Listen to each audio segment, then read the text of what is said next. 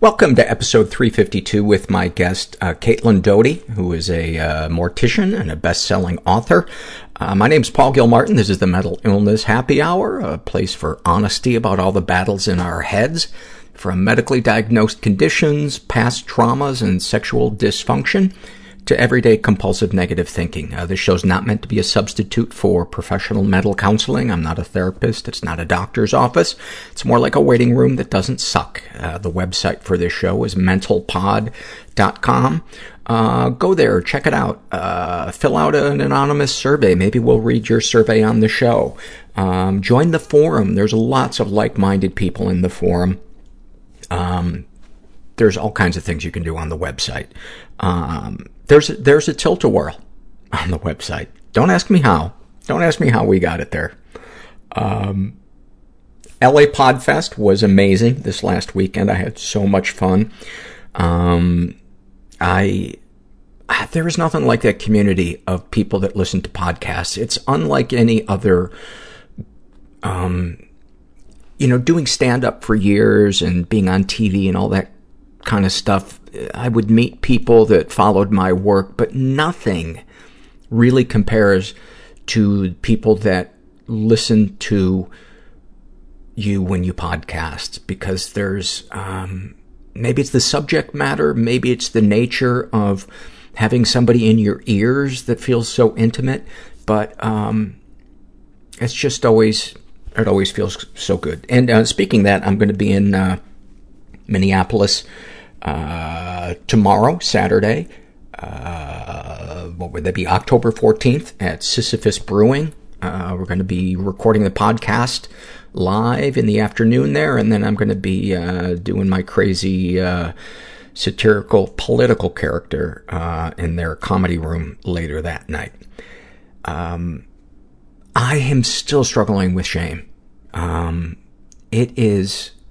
I have the hardest time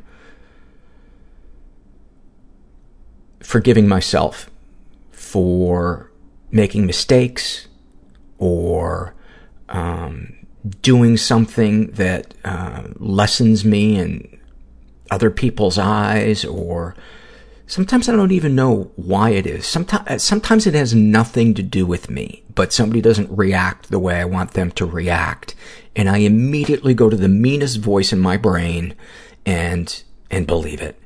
And I was thinking about this the other day, and I don't know why I ruminate, and I think we all do this, about something that we regret or feel shame about. There's like this false belief that eventually some truth will reveal itself in hating yourself that will allow you to stop thinking about it. But if there is a truth, it's not going to be found there. It's going to be found by talking about it with safe people, building our self-esteem through unrelated stuff, like connecting to others, being vulnerable, being of service, practicing self-care, having a nice balance between work and play. And then the weight of what I'm worrying about will change so I can view it objectively instead of through the fight or flight lens that always distorts it. You know, that place of fear and self-involvement and for me, fear of abandonment,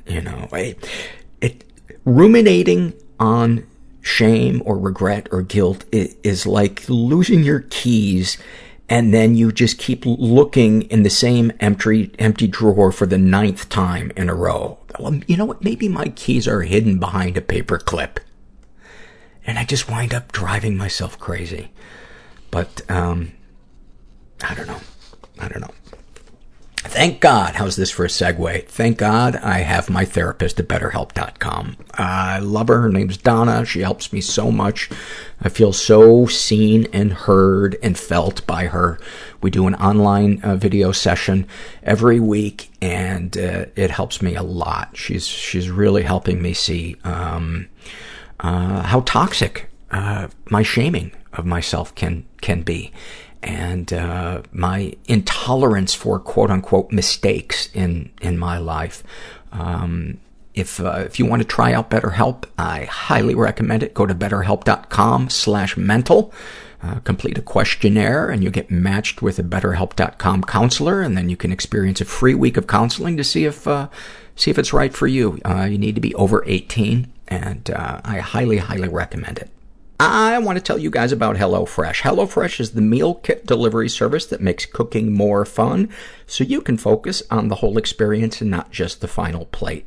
Each week, HelloFresh creates new delicious recipes with step-by-step instructions designed to take around 30 minutes for everyone from novices to seasoned home cooks who are short on time. HelloFresh sources the freshest ingredients measured to the exact quantities needed, so there is no food waste. I have used it, and it is fantastic. You don't have to go to the grocery store. You're taking nice time out for yourself. The food's delicious. It's a chance to slow down and do something nice for yourself. And as you know, listening to the show, it's about being nice to yourself. It's about savoring the moment, and it's a great way to do it. They deliver it right to your doorstep in a recyclable, insulated box for free. So, you guys right now, for $30 off your first week of deliveries, visit HelloFresh.com and enter the offer code MENTAL30 when you subscribe. Once again, for $30 off your first week of deliveries, visit HelloFresh.com and enter MENTAL30 when you subscribe. Okay, I want to read 2 quick surveys. This first one is an awfulsome moment filled out by a guy who calls himself Zampano, and he writes, sometimes when I walk down the hallway or stairs at work, I open my mouth as if to let out a primal scream and contort my face to mimic how fucked up I feel inside. When I just can't contain it, I silently scream with rage or fear or desperation, scared I might emit some sound that my coworkers will hear. I pretend to be nice and put together. Everyone seems to buy it and love the mask I always wear, and sometimes forget I am not. I wonder what they think when they round the corner and my face is pure rage for half a second before the mask comes down and I smile and nod as I walk past. Thank you for that. That is, I think so many of us relate to that feeling of just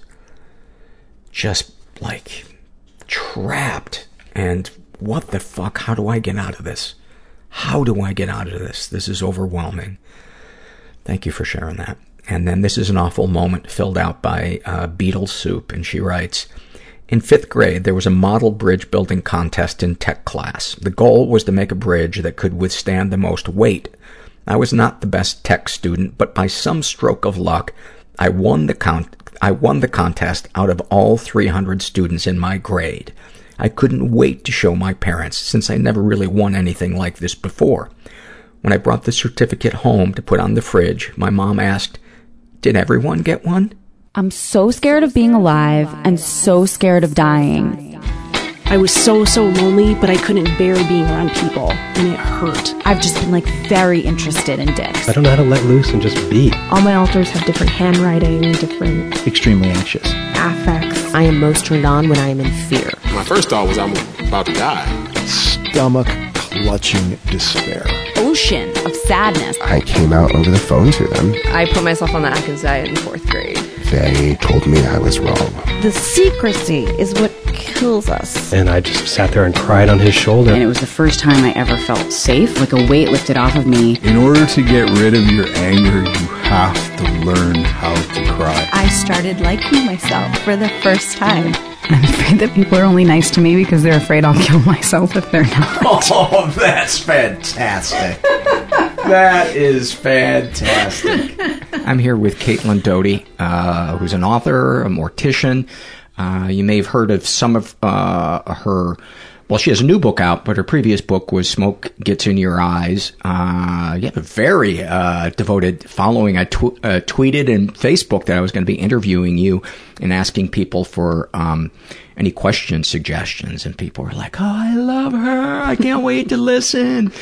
Yeah, we call them the Deathlings. Do you? Yeah. That's awesome. That's awesome. Your new book is called From Here to Eternity, Traveling the World to Find the Good Death. Yeah, and it's kind of How would you, I don't want to try to put words in your mouth, but how would you encapsulate the goal of the book? The first book was me working at a crematory as a 23-year-old. So it was girl encounters death for first time. And this time I'm a bit more of an expert. Expert is a strong word, but I'm a bit more of someone seasoned. who's been seasoned. That's the right word. I'm a seasoned death, practitioner.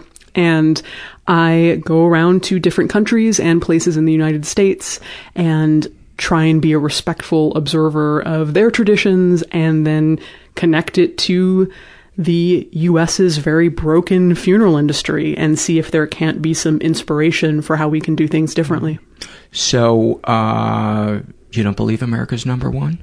I do not believe. I believe America's how many countries are there? 196, 197. We are at the tail end as far as functioning death cultures. Yeah. It's, I think that is one of the struggles that has been left in the wake of American exceptionalism. In many ways, as good as the turnout for World War II could have been, what has been left in its wake is this idea that we know everything, we can do anything, and it pervades so many areas of our culture. It does, and the American funeral industry really started in the early 20th century, but it was after World War II when we had all that money when the funeral industry became the fancy casket, flowers, wake, suit, hearses, excess industry that it's come to be defined by. Which makes sense if you realize that at the heart of so many people's existence, money equals love. Yeah, and that's not unique to America. I saw traditions around the world where that's still a part of it. They may do more with the dead body. They may have more intimate rituals. They may have more elaborate spiritual systems, but they still equate how many buffalo you sacrifice with how much you loved the person. Yeah. Would you like to kick it off by reading an excerpt from... Sure, I'd love to. Your newest? Yeah. So this is, speaking of sacrificing buffalo, I've gone to a place in rural Indonesia where they have a very, very unique custom, one of the most unique in the world. That's an understatement. Yeah. The next morning began with the sound of a plaintive gong tolling along the road. This announced the official start of the manene. The first mummy I saw wore 80s-style aviator sunglasses with yellow-tinted frames. Damn, I thought, that guy looks like my middle school algebra teacher. One young man stood the mummy up as another sliced into its navy blazer with a pair of scissors, cutting all the way down to his pants, revealing the torso and legs. Given that this gentleman had been dead 8 years, he was remarkably well preserved, with no obvious gashes or breaks in his flesh. 2 coffins down, another fellow hadn't been so lucky. His body was now entirely shriveled, nothing left but thin strips of dried skin over bone, held together by gold-embroidered cloth. Wearing nothing but boxer shorts and the aviators, the mummy was placed on the ground, a pillow beneath his head.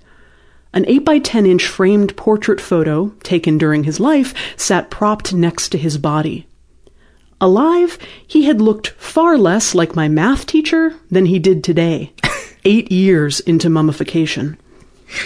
A group of women fell to their knees beside the man and keened, wailing his name and stroking his cheeks. When their wails softened, the man's son moved in with a set of paintbrushes, the kind you'd buy at a local hardware store. The son began to clean the corpse, brushing his father's leathery skin with short, loving strokes. A cockroach scampered out from inside the boxer shorts.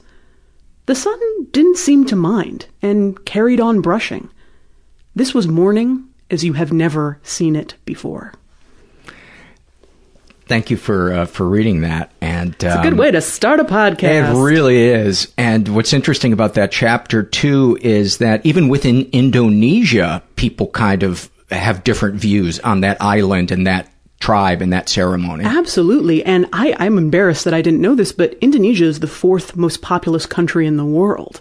I was like, oh, the lovely island chain of Indonesia. No, it's like China, India, US, Indonesia. And it's like, what, 700 islands or something like that? Yeah, some crazy large amount of islands, and that all have really diverse, unique cultures within them.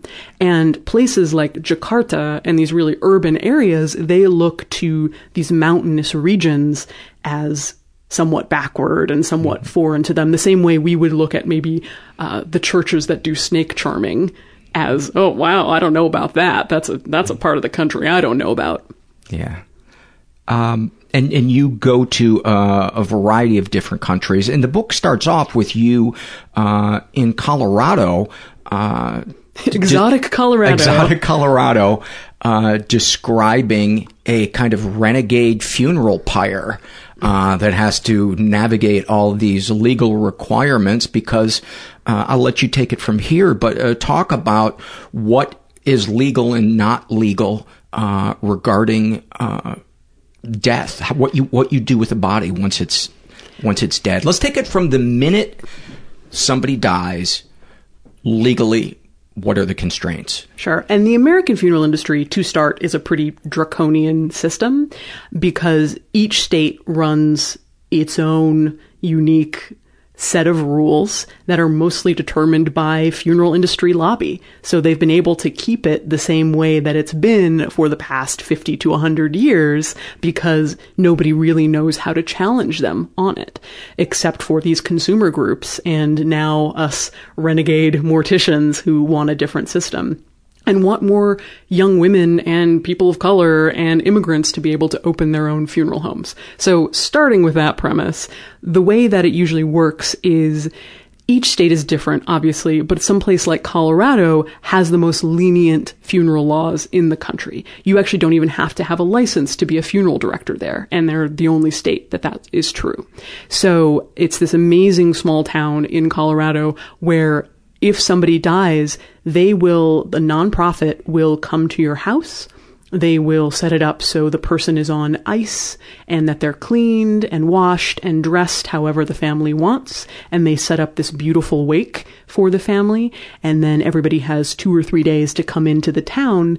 And at the end of it, as dawn breaks, they carry them up this hill to this beautiful open air pyre, which is the only one like it in the Western world. And they lay the shrouded body and they cover it with piñon pine logs and they set it alight. And it's just the most gorgeous, moving thing you've ever seen, but it would be absolutely illegal in any other state to do it like this. And the only reason they've been able to do it is years and years of fighting with the local government in this rural area to make it happen. One of the things in that chapter, you described the body breaking down as the flames devoured it, and it was hard for me to read. And I have a pretty strong ability to take in dark information, and I was having trouble picturing myself being there watching that happen to a loved one, even though I know intellectually that's not hurting them.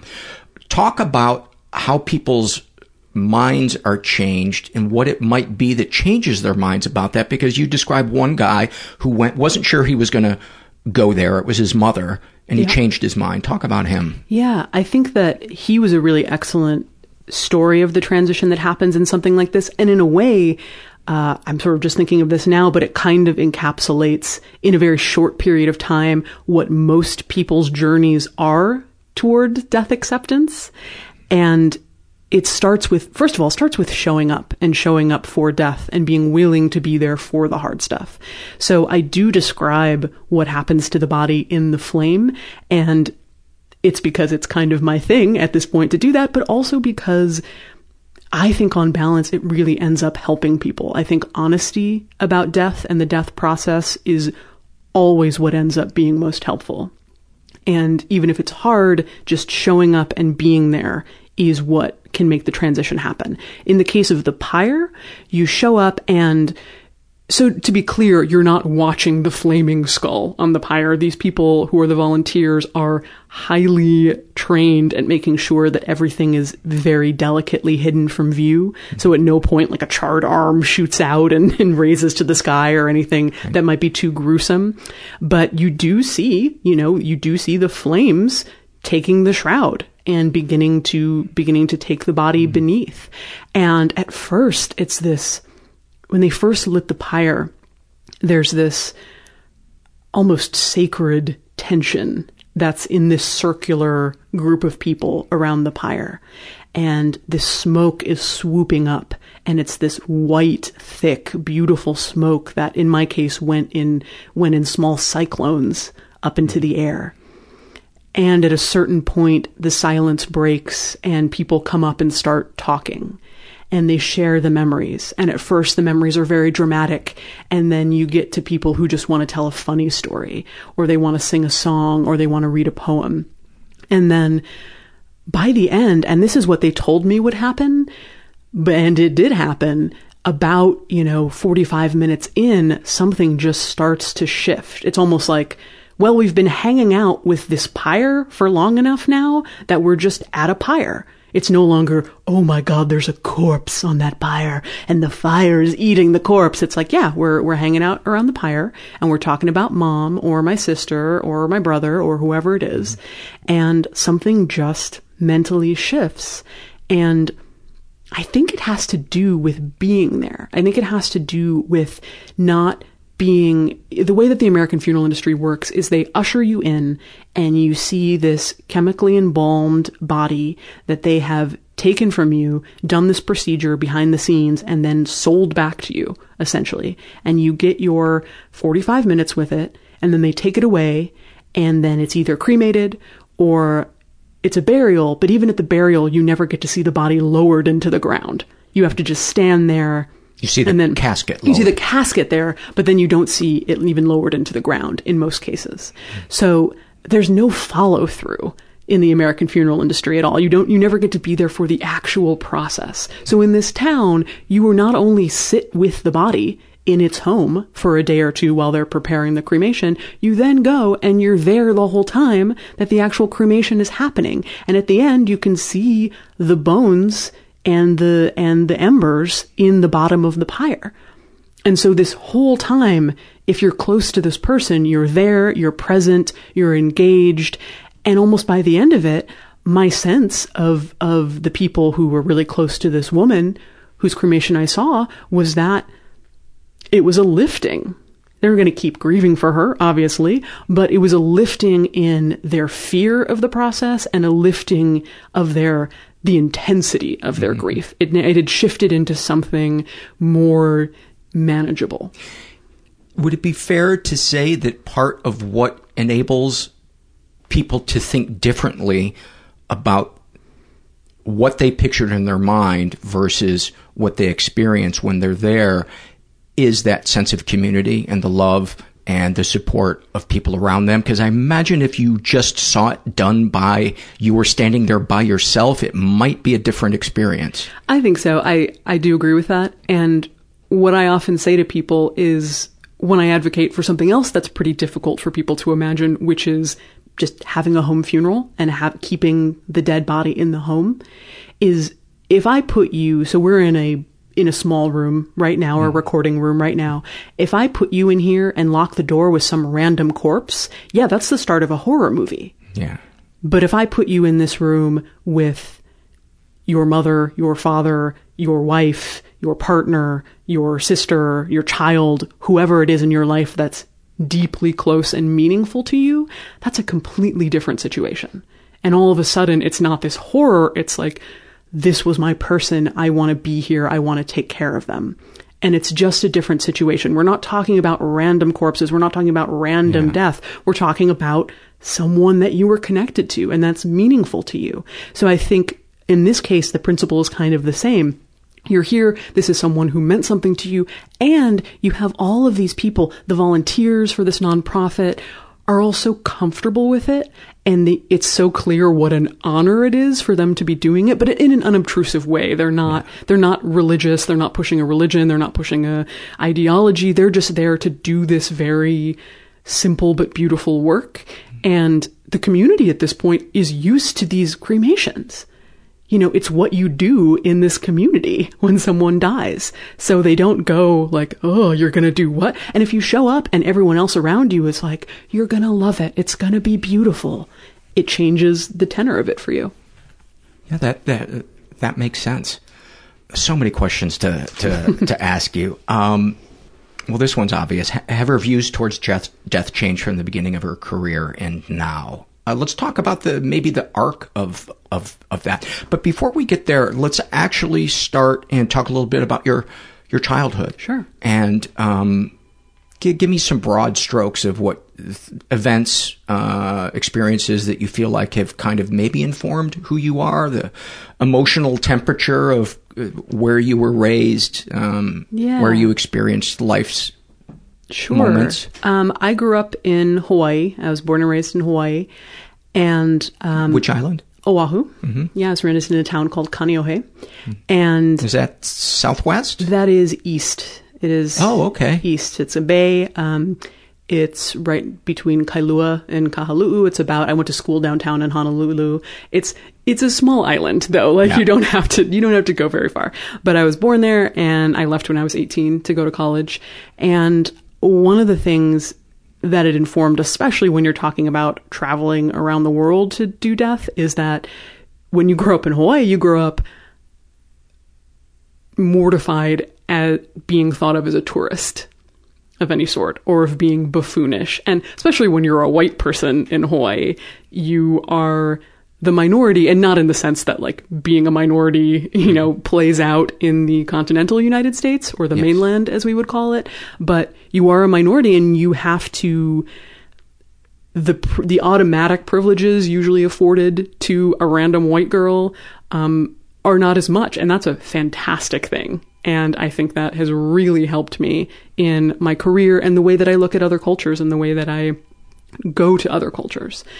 And in growing up, there's not a whole lot of death in Hawaii. It's generally, people die as they do normally, but it's generally a pretty beautiful, liberal place. And growing up, my sort of story or origin story with death has always been when I was about 8 or 9 years old. I was at my local shopping mall and I saw a small child fall off the balcony and hit the ground in what I presume was their death. I don't have the death certificate, but it was pretty gruesome and pretty intense. And it very, very deeply affected me. And my parents were, they were generally like pretty, I know that in your show you deal with a lot of people who are like, and then my parents did awful things. And my parents were fantastic, but, my dad was in Vietnam. He was in the shit, like Forrest Gump style in Vietnam.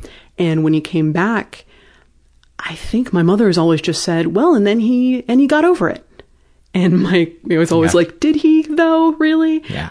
But I do know that when this really awful thing happened, it's not that they shut me out, but I think just instinctually as a child, I knew that it wouldn't be okay to really have all of these open emotions about death around them. So I think in the way that kids can do, I subsumed those fears and made it my secret how deeply terrified I was of death.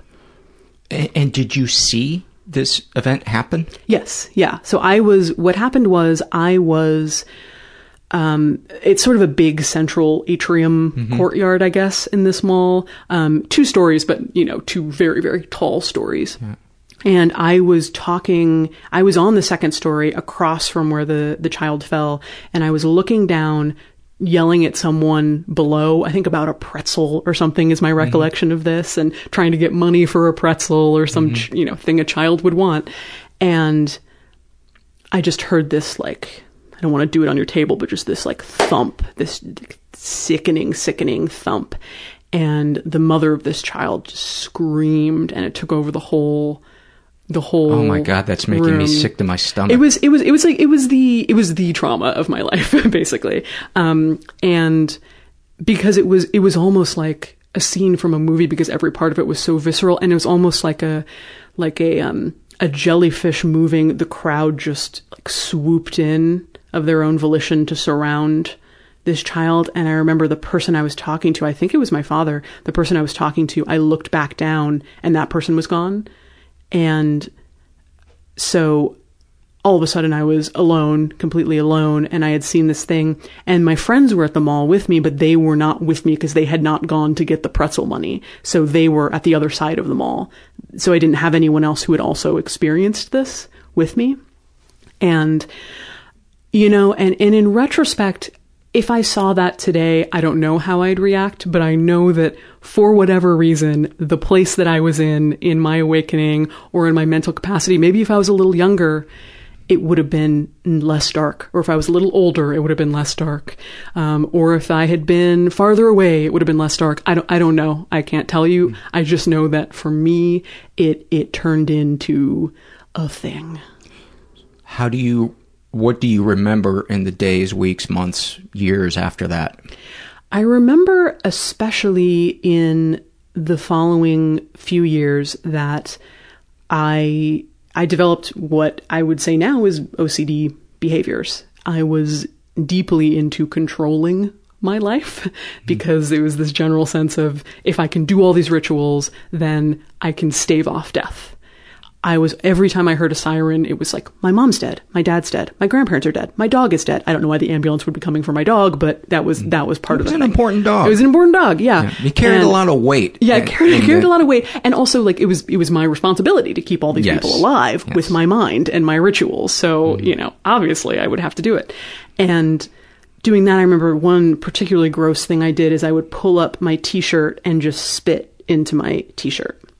And I couldn't really tell you like something about, it was just a ritual that I had to do. I couldn't keep the spit in my mouth. All the normal, like turning lights on and off, tapping on my fingers, etc. And I also just, whenever, and this sort of carries over to this day, that whenever somebody, you know, I'm waiting at home for my parents and they're not home yet, I'm like, well, she's clearly died in this brutal way. You know, or if my boyfriend doesn't text me back, you know, it's not even like, oh, he's ignoring me. Man, it's a power play. It's like, well, he's dead. You know, and it has as much therapy as I've had, it still kind of continues to this day. And I don't know that I've ever, you know, normally it's like, tell us your 5-second death story. So I don't normally lay it all out like that, but just from people who have heard parts of it or read parts of it, I think that the crippling rituals and fear that come with a childhood fear of death is certainly not unique to me. Yeah. I was sharing with Caitlin on our way towards the studio, and I think I've shared this on the podcast before, but in second grade there was a girl who sat in front of me, and she would lean her head back, and her hair would cover my pencils on the pencil holder, and it drove me crazy, and I complained to the teacher, and the teacher told me I was a baby and stopped complaining, and I got mad at this girl, and I remember standing behind her in line, waiting to get on the bus, and saying, I wish you were dead, and then like days later, she died in a car accident, and I was convinced for years that I had killed her, and just the mention of her name would send chills through my body. I would feel nauseous. My face would be hot, and it probably wasn't until I was in my 20s that I could hear her name. It's hard to even say her name today, but it was a visceral, emotional reaction, and I'll never forget her funeral. It would have been in 1970, let's see, I was 6 years old, I was probably 7 or 8 years old, so 70, 71, and it was in our church, and it was a tiny little casket, and they played the Byrds song, To Everything, Turn, Turn, Turn, which is a melancholy song to begin with, and every time I hear that song, I love it and I hate it. Yeah. It brings up such an intense feeling in me. Do you think I'm getting chills at that story? Ooh. Do you think it's magnified by our youth when we experience something? I do. I think it's magnified by the magical thinking of youth, because isn't it a sign of beautiful immaturity that we believe we have so much power to influence the universe? The fact that you thought that you could say, I wish you were dead, and you actually manifested the death of this girl. And I thought that I could, tap my fingers or spit in my shirt and my mother would live. Yeah. What a feeling of, it's self-centered, but in a beautiful, childlike way. Yeah. It's still the impulse we have as adults. It's just, it is. It's just less hidden. Yeah. Or we I guess we integrate it slightly better into our lives. Yeah. Through the... Or just don't talk about it. Right. Passive aggression. That's a nice way to camouflage it. Did you ever go back to that mall? Yeah. I mean, it was a block from my house. It was my local mall. So I absolutely do go. I don't think I ever go without thinking about it. I've been going to that mall for my entire life, and it's still there. And every time I go back now to just go get dinner with my parents, I always pass. It was right by the escalator, the main escalator in the mall. And I always pass by it, and I'm like, yup, that's the site of my trauma in my existence. Never quite. And when you say you mean meaning you are? You are, yes. Yeah. Or central, start of the narrative, beginning of all things. So you never, just like the name never stops affecting you, that area of the mall will never stop affecting me, I think. Yeah. I think people have the same reaction, but it's because of the food court. Speaking of traumas. Yeah. How ideally would your parents have supported you? And this is not to throw them under the bus. No. I'm not sure any parent would know how to react in that situation. But now looking back with the gift of hindsight, how could they have supported you, and what would you have liked, instead of going silent, what would you have liked to have been able to say? Yeah, that's a really good question. And I think that a lot of the work I do now is, I guess, somewhat for the kids, but more for the parents of kids like that, to be like, hey, let's make you really comfortable with the discussion around death so your child doesn't feel like it's a non-starter. And that's kind of a subtle, wishy-washy answer, but I think it's about adults in our culture not pasting their fear onto their kids, or making kids feel morbid, or making kids feel damaged for being interested or obsessed with death. Mm-hmm. And I think, again, without coming at my parents, because I've had all sorts of issues in my life, but my parents are really not that, they're really great people. So without coming at them, I will say that I think if your child witnesses a trauma, assume that it was a trauma. Yeah. And if they tell you, Mom, you need to stop asking me about this. I have integrated this into my selfhood. They won't say that, but they say something about Mom, leave it alone. I promise I'll tell you if something goes up. At that point you can leave them alone or drop it. But before that happens, assume that they're thinking about it a lot. If they develop any sort of strange behaviors, assume that it's a sign of some sort of lack of control or some sort of deeply unresolved issue in their lives. My aunt recently told me, what did your elementary school say when you were spitting in your shirt all day and doing these things? And I was like, oh, they didn't do anything at all. They probably maybe mentioned it to my parents, but I don't think that they did anything beyond that. Why weren't people saying, I think it was sort of and of course this was an earlier era. I'm not a spring chicken. So it was kind of a kids will be kids thing. But when somebody's developing those behaviors as a child, it's probably not a kid being a kid. And did I grow out of it? Yeah, absolutely. And, within a year or two I did, but the stuff stayed with me, and I certainly wouldn't say it was resolved. So just, really make sure that no matter what trauma it was, just make the conversation really safe for a kid, and hear whatever they have to say. It's not about you. Yes. And the other thing I would imagine would be good would be resist the temptation to sit through your discomfort of your child having painful emotions while they're processing it. To say, oh, it's okay. It's going to be okay. Don't cry. Let them cry. Let them cry as long as they need to. Let them, if they have a year of having night terrors or whatever, don't try to fix them. Yeah. Just try to be there and let your child witness. Have painful emotions is we should put that on bumper stickers. Yeah. Really. Because they're going to have them. It's just whether or not they're going to come out in a way that's healthy. And it's kind of the same thing for adults in death too. Yeah. If someone dies, let them have painful emotions. Let them exist in a very dark space if they want to. And our almost pathological desire to fix it. Mm-hmm. To say, don't cry, don't feel this way, is all you're saying to them is, you're making me uncomfortable. Yeah. Your reality doesn't exist. Your reality hurts my reality. Your reality pokes a pin in my reality, and that's scary for me. And one of the things that it's been so interesting for me to realize is what I can offer people when they experience a death isn't my advice, isn't my wisdom, isn't my intricate knowledge of the funeral industry. It's just listening to them as if they were normal.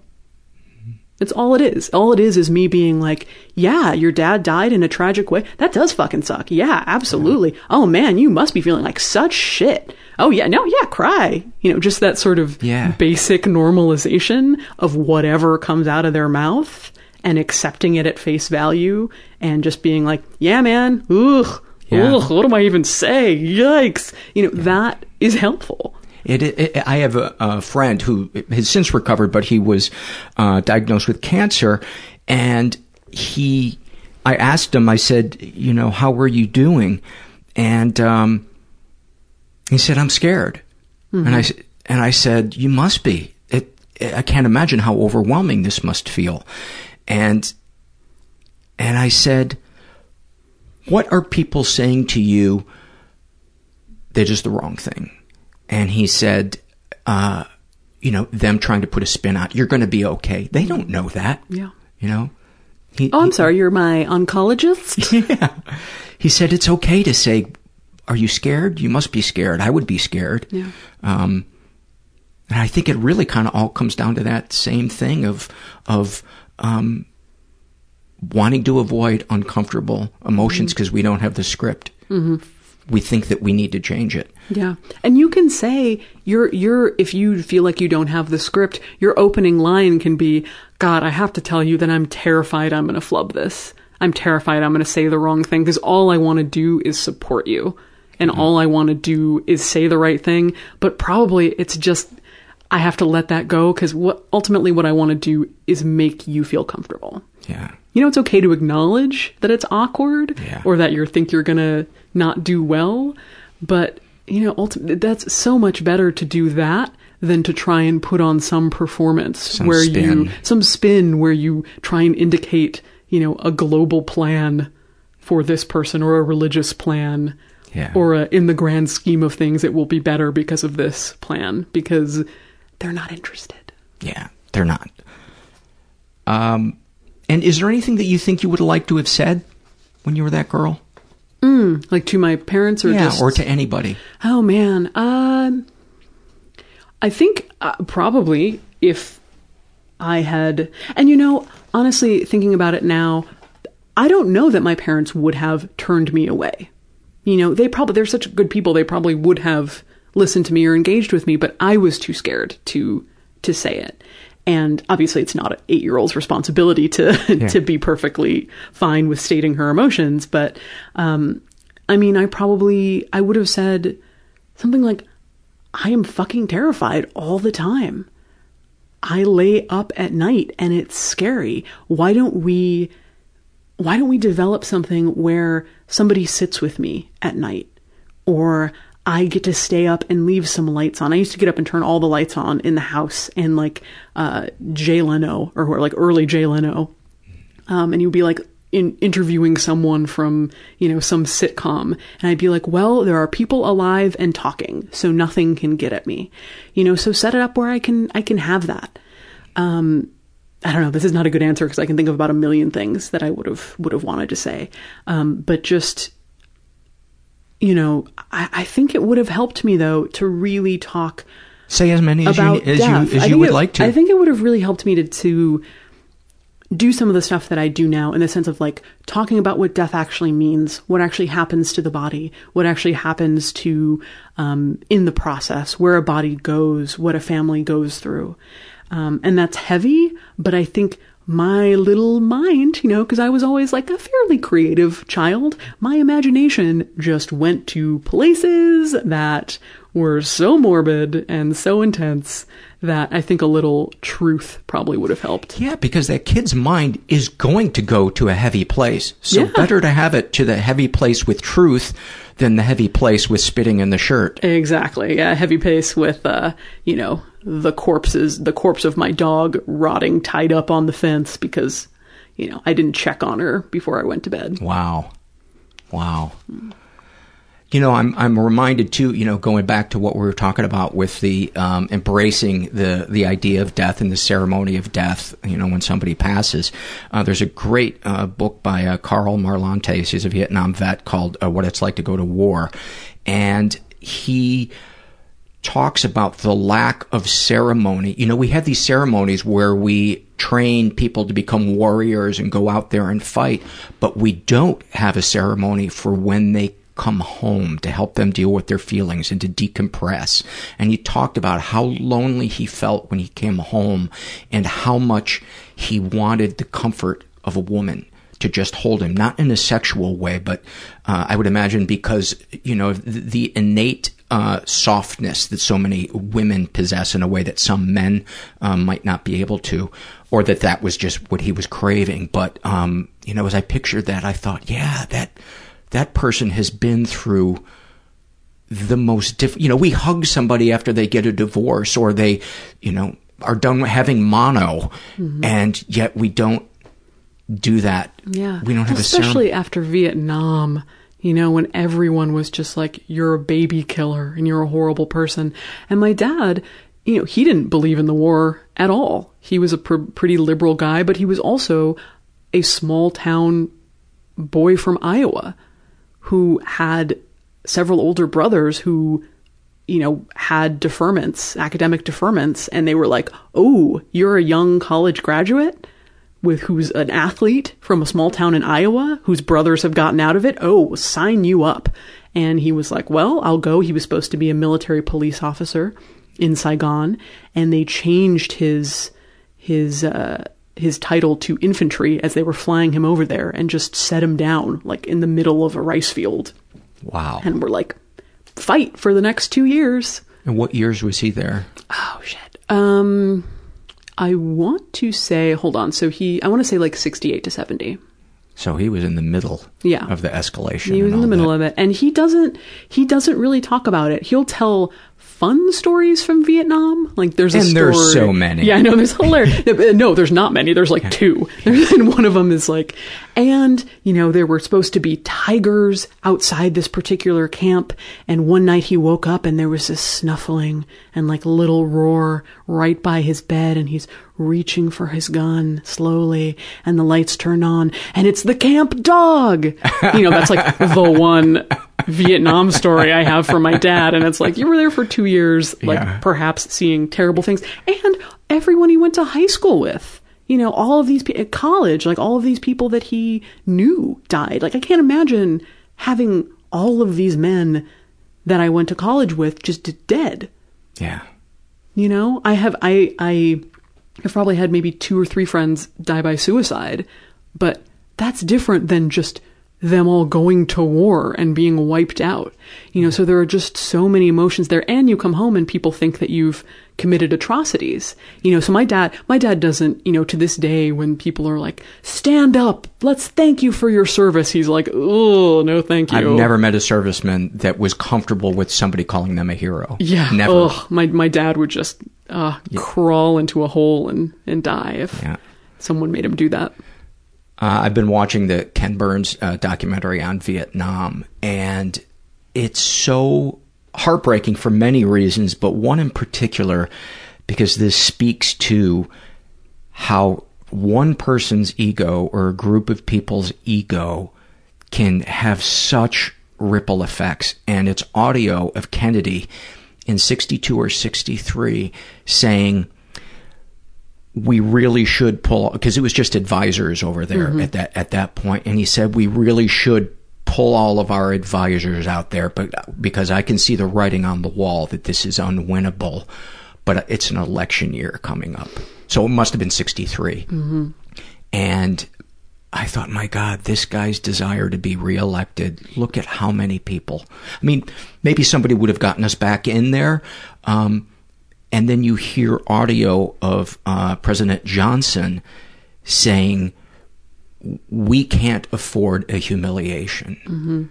And it has to come from that ripple of the idea we had created of ourselves after World War II. Absolutely. We have to do everything perfectly, and I don't want to pop that bubble. We're America. Yeah. Yeah, no, it's really, really awful. And when I think about what a sensitive and artistic man my father is, he came back and he was a high school teacher for, another long period of time until he retired. But he's always been an artist. He's always been a sculptor. He's always been a woodworker. And he's such a sensitive, sweet guy. And the fact that you would take someone like that and send them to kill is just horrifying to me. And it will never stop being horrifying. Let's get to some questions. Now back to your life as a mortician. Are you ever overwhelmed with sorrow being a mortician? Sure, yeah. No, I try to... And how do you deal with it when it comes up? Spit in your shirt? I don't spit in my shirt, yeah. Go to fall back on old habits. I don't think... My moments of being really overwhelmed with sorrow on the job were really from my first year on the job. Can you share some of those? Sure, yeah. It was... there's a story. And this was working in the crematorium? This was working in the crematorium, yeah. And did you seek that job out? I did, yeah. Okay. Oh, yeah, I did. I did not fall into it. I wanted to. I had studied death in an academic way, and I decided that I wanted to see how it actually looked like on the inside, and what actual dead bodies look like, and how this system actually ran. And I don't know that I had quite that sophisticated an understanding of it at 22. But there was something drawing you. But there was something powerful. Would you call it a passion? Curiosity? I would say that it started as a curiosity, and then when it's hard to explain this to people without sounding a little woo-woo, but as soon as I got into it, as soon as I started the job, it was like, oh, I'll be doing this until the day I die. This and figuring this out and figuring this industry out and reforming this industry, this will be my lifetime job. Wow. And what a I was gift. 23. I know, it's incredible. I am, as much as it's hard, it's a hard road to hoe. Knowing how much many of my peers are still really trying to find a meaning structure, especially since we graduated in the middle of the recession. We were spat out into the recession, basically. And so many are still trying to find something that's really meaningful to them. The fact that at age 23, I was given this deeply profound life project that I've been doing every day since is like just the greatest thing. And I will never, say that isn't a privilege on balance, because it absolutely is. Do you feel that was just luck, or that there is some force in the universe? That's hard for me because in general, I am pretty aggressively secular, but I have all of these strains, like from my grandmother, who everything happens for a reason is a thing she really believed. And I think it's kind of helpful for me to think that things are happening somehow for a reason, not because of a deity in my case, but just, the fact that I studied death for so long, the fact that I actually got to practice death and get hands-on and combine that theory and practice. The fact that I did theater in high school and college so I can be a public communicator. The fact that my dad was a teacher. The fact that my mom is an amazing public speaker. The fact that I am a white lady who, if I wanted to give up a year of my life to eat toast to put myself through mortuary school and be able to afford to do this, I could, because I don't have kids. I don't have elderly parents who are dependent on me. All of the things that I was able to do came together in a really positive way to allow me to do this work. I should mention, by the way, that Caitlin is wearing a T-shirt that says "Future Corpse," which is so awesome. Yeah, this is my casual afternoon outfit, which you all will be someday. But you asked me about, I sort of tangented off the original question, which was emotional, getting in your emotions around a dead body. And in that first year, when I first got in there, it was like corpses were magical creatures to me, because I had seen a couple of them sort of as a child, but never really been around dead bodies, especially in quantity, because this was a high volume crematory. And so being around them every day. So you would get them when the funeral was done with them? Yes. Yeah. Well, It was I kicked him under the table. Was it you? Was it? Speaking of corpses, speaking of powerful forces beyond our knowledge. That was me. But there was really this period where everything was just astonishing and new to me. And so I would meet with the families as well. Sometimes I would do simple things to prepare the body and have them view it. Sometimes they would come in for the cremation, but mostly I was just performing the cremations. And sometimes the body had a funeral, but a lot of times it was just what's called a direct cremation, where the body just came straight to the refrigerator, came out of the refrigerator, and was cremated. You don't need to let it come to room temperature for best results? No, they the 1800 degree blast furnace that is a cremation machine just takes her. People are always like, there's this meme about popcorn kernels. In like, what if I put popcorn kernels in his pocket? It's like, well, it would be 2000 degrees. Right. It's not like a gentle pop. We're moving right through that. Right. So on slow days, you can't put a pizza in there. No. Well, I mean, a pizza, you take it out in about 2 minutes, maybe, or I don't know, 10 seconds. Pizza ovens are really hot. I used to work at a place. I worked at a place where they were in the mid to upper 500s. Which is, of course, a lot different than 1800 degrees. Well, you but could still. go, I think that the Funeral Directors Association would not be happy with me sharing this information, but, there's a heat up process of the machine. So, it kind of looks like a brick oven pizza. Kind of similar technology, Let's look into this. Yeah, it's a business. Yeah. The double oven. So, Go ahead. I like to derail with jokes that aren't worth derailing. No, that's actually a thing I'm going to look into about the pizza oven. People often ask me, like, do cremation smell like food? And my only answer is that at the early part of cremation, sometimes it smells like eggs to me. But a lot of people don't share that opinion. But yeah. Maybe that's just my perception of eggs, which is less offensive than a lot of things I could think it smells like. Yeah.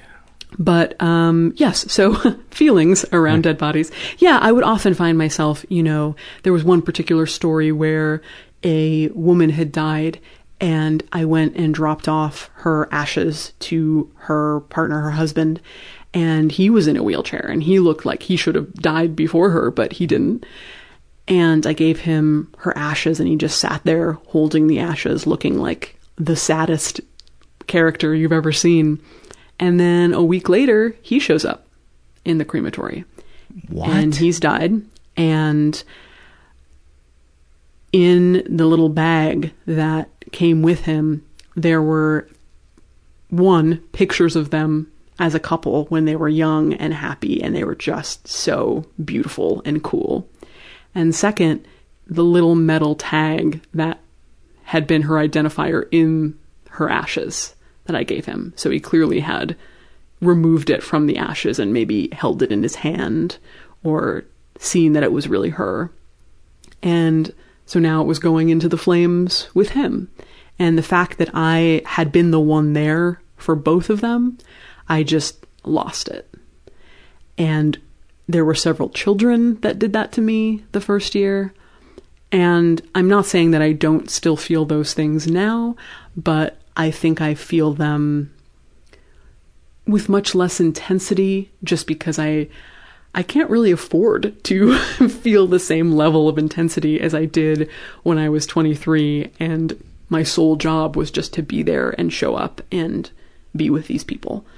But I'm really glad that I had all those moments, because I don't think that I would be as comfortable with death and grieving now if I hadn't had all those moments to really break down and engage with how sad death really is.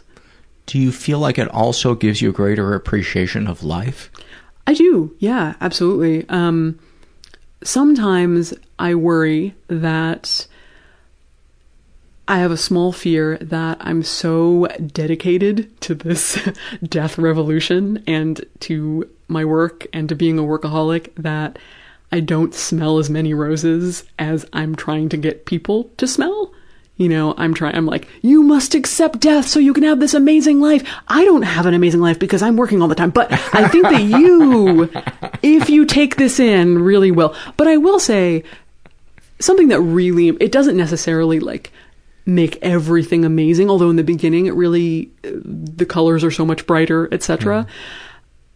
But I will say that overall, not being terrified of death, and when someone dies, feeling great sorrow, but not making it all about you and your own fears is great. It's really accepting that death is a reality and doing some work in advance, if you can, really does help. And it's a really good thing, no matter who you are. Do you feel or see a greater interconnectedness between all of humanity now that you have experienced so many things?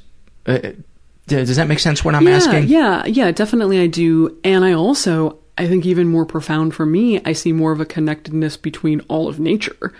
Because when you see how a human body decays, you just look at it and you're like, that looks like earth. That looks like mulch. That looks like compost. That looks like mold. That looks like a dead deer. They're decomposing in the same way. That looks like roadkill. You know, you have all of these examples of humans being just as fallible as any other animal and any other creature on earth. And it makes decay and decomposition, rather than being scary, seem like such a natural end to our lives and to our physical selves. And yes, I do see more connections between humanity, but I think that has been the sort of larger project of acceptance for me and the larger surprising beauty for me. I do very much believe that when we die, that our brains shut down and that our personality and our selfhood and our spirit goes with it. It goes with that brain. I do not believe that there is any continuation of that. But at the same time, the reason that I'm so attached to just being naturally buried or allowed to decompose in the ground, even though I know logically that I won't be there, is that there's something so powerful to me about my body and all of my atoms being able to decay into the earth, to have other animals eat me, to have other microbes and bacteria eat me, and to go back into this earth that I arose from somehow, and to connect back with the universe. And you can look at that as science, or you can look at that as Gaia, you can look at that as being part of the larger earth, you can look at that from a physics perspective. There's all different ways to look at it, and all of them I end up finding, for me, I guess you could say that is my spirituality, and I find it really profound, and it makes me less afraid to die. So when I talk to people, I say, listen, figure out what that is for you. I mean, it wasn't easy. It didn't just automatically come to me that that's what it is. It's a process. But when you can get to that place when you're like, you know what? Dying is kind of cool, because the thought of what's going to happen to me brings me this strange comfort. And it's not like I have a death wish and I'm longing for it. That's not to say some people aren't, but as long as you can find that for yourself, it makes death a lot easier. So it sounds like you find great comfort in truth and authenticity. I do, yeah, especially around death, which is the great truth of our existence. It really is. That's your next T-shirt. Death, the great truth. The great truth. But will it sell as well as Future Corpse? We'll see. I'll send you the numbers. This is such a great question. Did anyone raise up? Why is the time between death and burial so dramatically different in different countries? That's a great question. Yeah. Wow. Good for you, person of the internet. It's really... Well, okay, so there are two ways that you could answer this question. One is logistical. And that is, for example, in Japan, in Tokyo, there aren't enough crematories. So the body has to hang out for a week, 2 weeks, 3 weeks until a cremation machine comes available. And that's why they have places like the incredibly cool Corpse Hotel where a family can come and just stay in, and just come and stay in a room with the dead body at any time to hang out with mom and make sure she's still, chill and still dead and still being taken care of and the incense is lit. And that's a logistical issue. In other places, the ground is frozen solid in the north, so you have to keep the body for a certain amount of time. And sometimes in cultures like that, rituals around the length of time of death evolve because of these structural issues. In Muslim tradition, you're supposed to bury the dead very, very quickly. And there's some speculation that comes from the very hot climates. And hygiene. And hot climates and the quick decay of the body. So it's like, let's move this along, and then it gets codified in a religious belief as well. Yeah. Fred's getting ripe. Fred's getting ripe. Yeah, and then it becomes a thing. And the same thing with things in the Bible about shellfish or whatever. Like, was it originally just a logistical issue that got codified into something else? So that's one answer. And then the other answer is that it's a spiritual thing for a lot of places. So, for example, in Indonesia, like we were talking about at the beginning, they see death, as my friend Paul Kudinaris calls it, as a soft border. We might think of death as a hard border. It's done, it's over, ixnay on the person nay, cremate them, shoot them out to sea, whatever you need to do, it's done. Whereas in some countries, it's this very long ongoing process where you keep the body in the home for a while because you have to keep feeding the dead person and you have to keep, they're still alive, basically. They just have this illness and you have to keep feeding them, bringing them food. You have to get them dressed. Where does the food go? The food is, it's metaphorical. It doesn't go anywhere. At some point, isn't it obvious they're full? Yeah, I think, but it's not, but that I think for them is fine. They can reconcile that pretty easily. Kind of like a Santa Claus type deal. Yes. It's like, well, he didn't necessarily eat them, but, he saw them and appreciated them. Of course, he's not eating a lot. He doesn't look good. Yeah, and he has too, he's sick. He can't eat too much right now. But they work that out in their culture. And, so it's a certain amount of time that religiously they believe they're still in conversation with this person and in dialogue. So there's a lot of different answers to that, but that's a great question. It's a good question. I've got a lot of really good questions from people on Facebook and Twitter. In dealing with grieving relatives, where do you draw the line between genuine empathy and professional boundaries? Meaning my own relatives, or no, probably not. Yeah, I think customers. Oh, I see, customers. Yeah. So where do I draw the line between? Yeah, is there ever a time when you have to separate? Yeah, Caitlin, the person, from Caitlin, the funeral person. Yeah, absolutely. And this has actually been a really interesting. So I have a partner who essentially does the yeoman's work at the funeral home while I travel the world and write books and do talks and do stuff. She's really the one who day to day is always there at the funeral home. And she's a wonderful funeral director, but I think in the beginning she really struggled with that. And because she's a really empathetic person, so she would give families her personal cell phone number and say, text day or night, whatever you need. And I think for a lot of us, that's something that we have to learn to balance, because someone's grieving. we're the competent source of honesty and transparency and logistical help in this very difficult time. And we don't want them to have any period where they feel adrift and at sea. We want to be there for them at any second. But if it's your anniversary dinner with your boyfriend and a family calls you right in the middle of it just because they're not quite sure what mom is feeling in the refrigerator before the cremation takes place, this exact scenario didn't happen, but scenarios like it did happen. And, that's been her journey to figure that out. And I think that I've been in the funeral industry for almost 10 years now, and I do still struggle with it. I think what has become also an issue for me is just this low-grade feeling of guilt that I can't answer all of the messages I get and all the emails I get and all the direct messages I get and cards that I get. And because people message me with these very profound, beautiful stories and like secrets and dark fears and any number of things that I know that they're not sharing with another person. But if I actually sat there and answered each one by one, I'm sure you have this too. I do. That if you actually answer each one, not only would that be a full-time job, but it would be a full-time job that really wouldn't allow you to do the other work that you do. I would have nothing. I would be drained. My battery would be drained. Yeah. And if you have any sort of emotional or empathetic antenna to begin with, you will just get zapped like that. And you have to think, it's not even for me one-on-one. I find working with an individual family really invigorating, or having an individual conversation with someone about death really invigorating.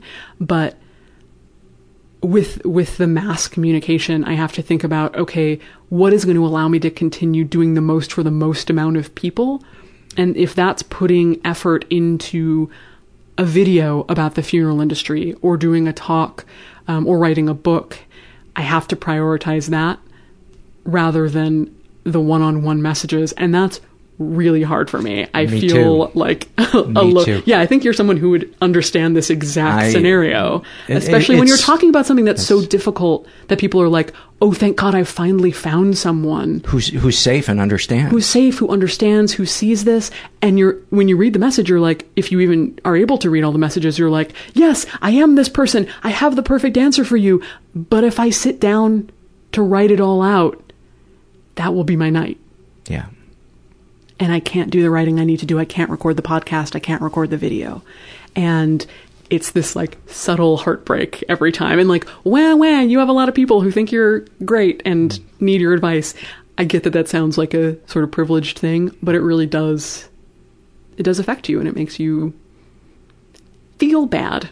And you just have to think about what's best for you and the overall project. I've gotten to a place, I think, with the help of support groups and therapy, where I'm clear, and that I am not put here to save people. I'm not here to be, somebody's Sherpa. Mm-hmm. I'm just here to be a cheerleader for people to go get professional help, right, and try to help them feel less alone in their struggles. And if you could put out the clarion call every week with what you do, that clarion call, you're going to catch more flies that way and get people to seek help. And if they contact you and they want to talk about it, that's a good sign. Yeah. That's a good sign. Flattered. I'm absolutely it's a good flattered. sign, and hopefully they'll go to a friend or to a professional or someone who can really genuinely help them on that level.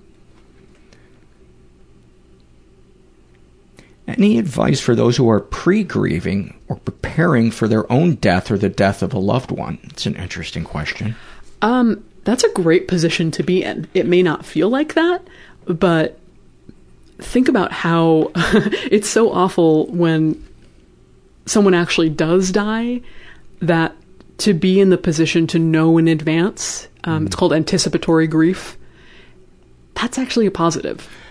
This sounds ridiculous, but we have 2 dogs, and I hate to say it, our favorite one died unexpectedly in May, and I am still grieving it so deeply because I was out of town when it happened, and I didn't get to say, I'd always been able to say goodbye to dogs before, and it is, I still have trouble looking at pictures of him because it still hurts so much. Yeah. And my friend Chanel Reynolds has this beautiful way that she set this up, that there's optional suffering around a death and there's non-optional suffering. And what you're in a position to do when you either know in advance that you're going to die or know in advance that someone you love or dog is going to die is that you can work on the optional suffering. You have the privilege of saying, okay, I'm going to figure out this paperwork. I'm going to figure out what needs to be done. I'm going to figure out exactly what they want for their funeral. And when they die, the non-optional suffering is going to kick in a big way, and it's still going to suck. You're still going to grieve. It's still going to be the worst, but you've engaged and taken off the table some of that optional suffering. And man, what a positive on balance. Have you ever had someone play music during a cremation? I played for both my parents, but I have yet to hear of anyone else. That's awesome. Good for you. I would love to hear the only music I've ever heard played. So people do attend a cremation when it's not a pyre. Yeah, absolutely. It's called a witness cremation. We do a lot of them at my funeral home just because we push family involvement. Like, we love it if you want to show up for the cremation. Please do. Come on down. But yeah, the only ones that I personally have heard are Buddhist, are either a Buddhist track or actual monks chanting. The cremation machine can get pretty loud, so, a subtle flute or something would have very little impact on it. But I think it would be gorgeous if someone just showed up and played a cello, or I always thought something like a Wagner or some really intense, booming music would be great. I want mine to be hot, hot, hot. Yeah, no, or cremation appropriate music. Yeah, I want people to laugh at. Yeah, I think.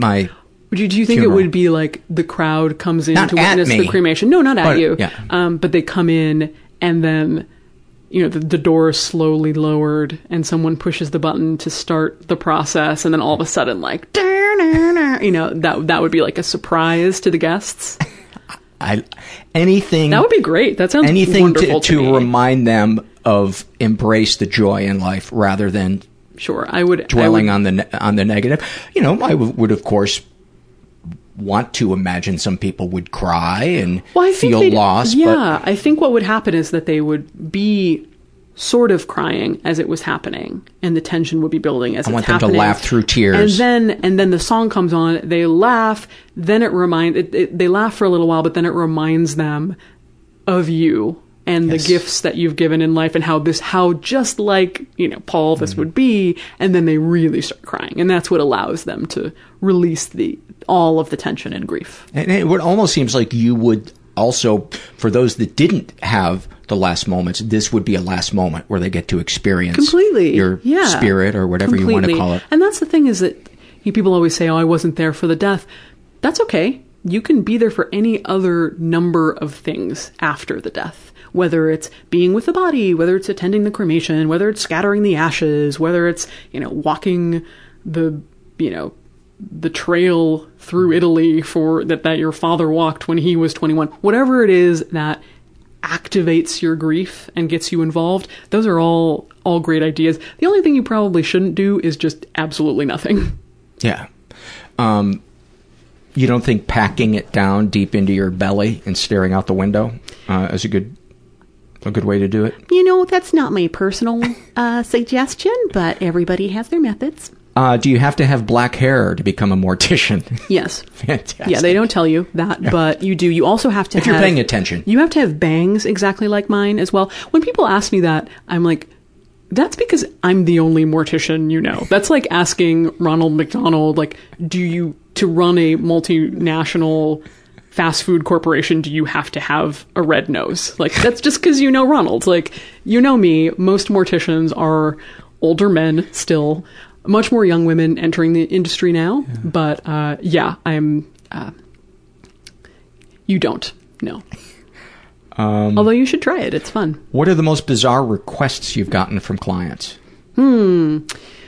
I think I've mentioned this once before, but there was someone who came in who there was some paternity dispute, and somebody had told them that they needed to collect DNA before the cremation took place for obvious reasons. There's no DNA in ashes. And they were told that the way they had to do that was to cut off a piece of the ear and put a piece of the ear like in a tube and send it into a company. And they wanted me to cut off part of Dad's ear.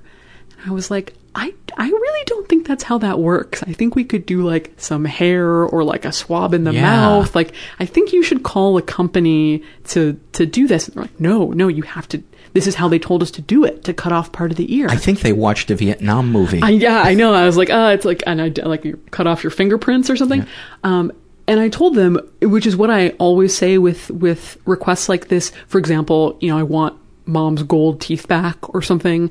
I said, whoever, I'd be happy to open our facility to whichever professional you would like to come in, dentist, ear removal specialist for DNA, whatever it is. But I personally am not taking on the liability of performing these things that I am not qualified to do. Yeah. That's one of many stories, but that's just the one that came to mind. Share some stories that you think the listener would enjoy. Or I would just enjoy. That people. Another like, speaking of removing things, another one that I really remember is somebody wanted her husband's glass eye back. And so I just walked in, and this one I was like, well, we'll see if I can do this on my own. And I walked in, and like an Edgar Allan Poe story, like his one glass eye is looking up at me from inside the cremation container. And I removed the glass eye, and it came out pretty easily. I guess they don't, they're not surgically implanted in there. I guess they just kind of pop them in. And I pulled it out, and I washed it off. And it was just beautifully made. It had the little veins that people have in their eyes. And it was just, it wasn't like a big hokey glass eye. It was just like an impeccably glass, beautiful eye. And I washed it off, and I wrapped it up real nice. I think I may have even had a little like velvet bag for it or something. And I mailed it to his wife. And that was such an interesting thing to me to want. And if it were me, I would totally want that. If it were my dad or my partner or something, I would be like, yes, send it on. But it was interesting that she wanted that as like a relic of her husband. Yeah. What effect has corporatization of the death industry had on our relationship with death and our ability to grieve in a healthy way? We've touched on that a little bit, but I'm sure you can expand. Yeah, not good, my friend. Yeah, I could do a whole... Your podcast is not about the corporate effect of the industry on things. Well, I guess it probably is in some scenarios, especially with mental health and I suppose, drug companies and corporations. But yeah, I think it has not been positive, because I think what it creates is a very distinct sales model that has to be followed with quotas to be met. And that's not how funerals should be done, with financial quotas for the salespeople or the funeral directors. That should seem self-evident, but it is not in how the industry is being run. It means that the way that the funeral industry is set up now has to be how it continues to be in the future. The so-called traditional funeral, which is the casket, the embalming, the wake, the whole thing, less and less people want that. It's just not as meaningful for a younger generation. Even the baby boomers, it's not as meaningful for. It's not that great for the environment. It doesn't feel traditional to people, because it's not really. It's only been the last 100 years or so. And people don't want it as much anymore. But funeral homes have such a massive overhead that all of these smaller funeral homes are going out of business, because if they can't sell that full funeral to people, if people are choosing cremations or choosing not to embalm, they go out of business, and the only ones that will stay in business are the corporate funeral homes, because they can consolidate all their resources. They can take over all the funeral homes in a city. So it's the Walmarting of death. It's kind of the Walmarting of death, yeah. It's shutting down the mom and pops, and it's bringing all of the resources, say, to one big central embalming facility, where you can have maybe 5 embalmers on staff, and they're all just knocking out dead bodies all day that then just get sent out to all these different funeral homes in a larger metropolitan area. And that also leads to, increasing depersonalization of death, and those corporate funeral homes being able to raise prices to whatever they'd like. Less competition. Less competition. So there's a mirror that's only scratching the surface of the problem, but it's not great. And it's going to be even harder when there's an amazing woman that I work with named Tanya Marsh, who's a law professor at Wake Forest. And she has predictions about how rural areas are really going to be affected by this. Because if your entire model and the entire legal structure of the funeral industry is you have to do this kind of traditional funeral. That costs a lot of money. It costs a lot of money. And if people aren't willing to spend that money, and they just don't, it's not even the money, they just don't feel like that's what they want for their dead loved one. They're not choosing it. Those funeral homes are going to go out of business. Who's going to be serving that community? Do you have to, if you live in rural Ohio, do you have to drive 3 hours into Cleveland to have a basic funeral? There's going to be a lot of things that we're going to need to reckon with. Yeah. And one of the primary things is changing the laws so more people can enter the funeral industry and do it differently. What is the most environmentally responsible way? There's a lot of answers to that. One answer would be to donate your body. So it's giving back somehow to society. Can you put it in the recycling bin? You can't put it in the recycling bin. At least you don't want them to find out that you've done that. There's a new... Even the green bin? Even the compost bin? Yeah. Surely the compost bin.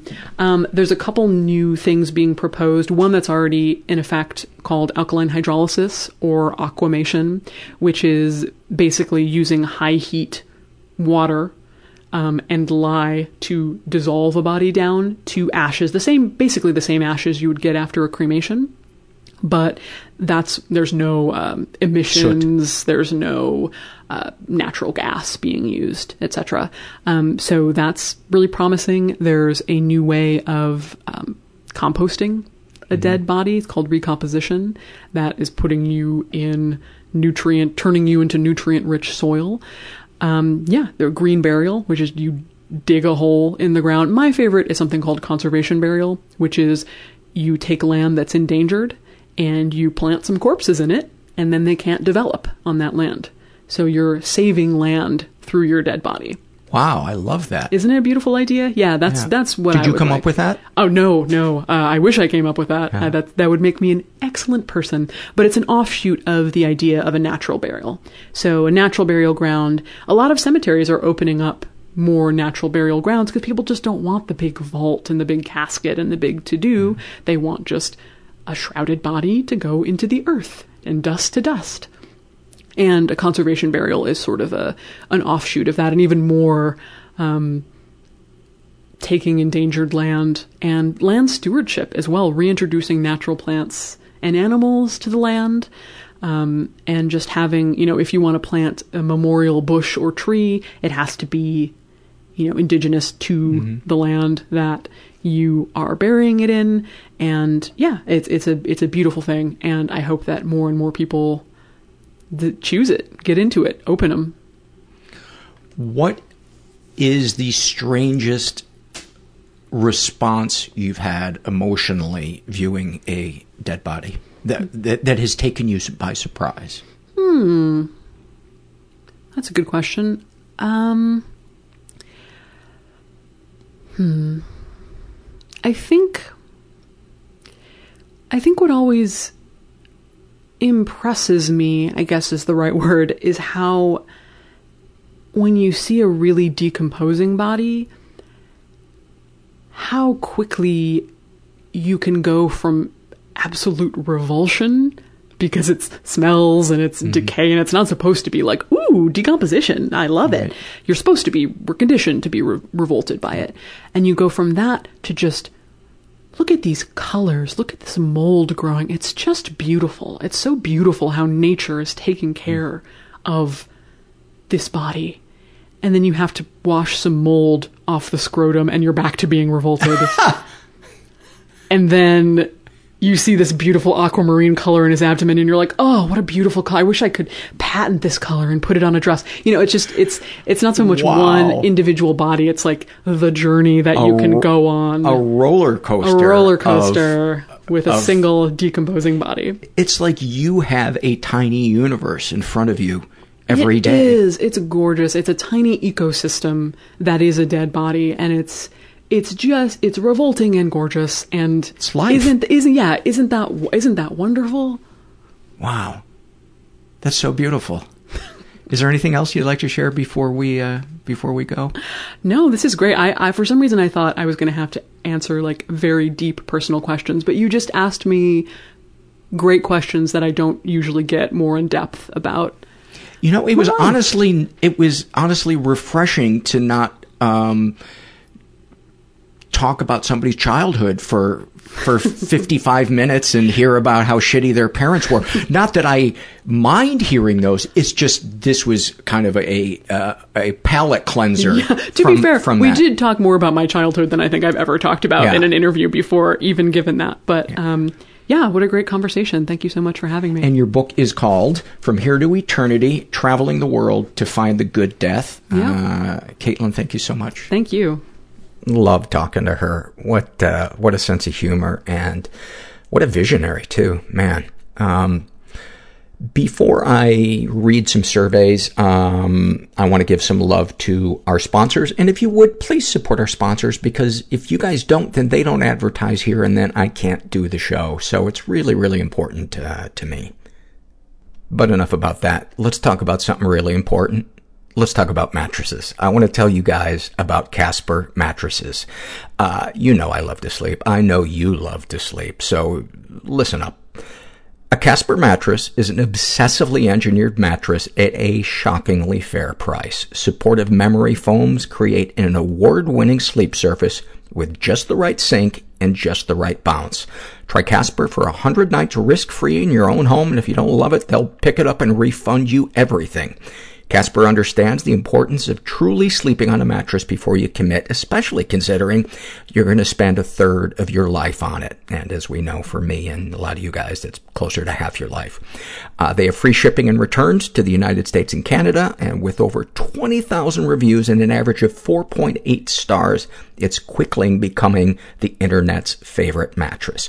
So, you guys get $50 as my listeners. That sounded a little possessive. You get $50 towards any mattress purchase by visiting Casper.com/mental and using the offer code mental. Once again, $50 towards any mattress purchase by visiting Casper.com/mental and using offer code mental. Terms and conditions apply. Time to give some love to our sponsor, ZipRecruiter. If you're hiring, you know that quality hires keep your business moving forward, but you also know it can take a lot of time to find the right candidate for the job. With ZipRecruiter, you can post your job to 100-plus job sites with just one click. Then ZipRecruiter puts its smart matching technology to work, actively notifying qualified candidates about your job within minutes of posting so you receive the best possible matches. That's why ZipRecruiter's different. Unlike other hiring sites, ZipRecruiter doesn't depend on the right candidates finding you. It finds them. In fact, 80% of employers who post a job on ZipRecruiter get a quality candidate through the site within 1 day. ZipRecruiter, the smartest way to hire. So, right now, you guys can post jobs for free. That's right, free, by going to ZipRecruiter.com/mental.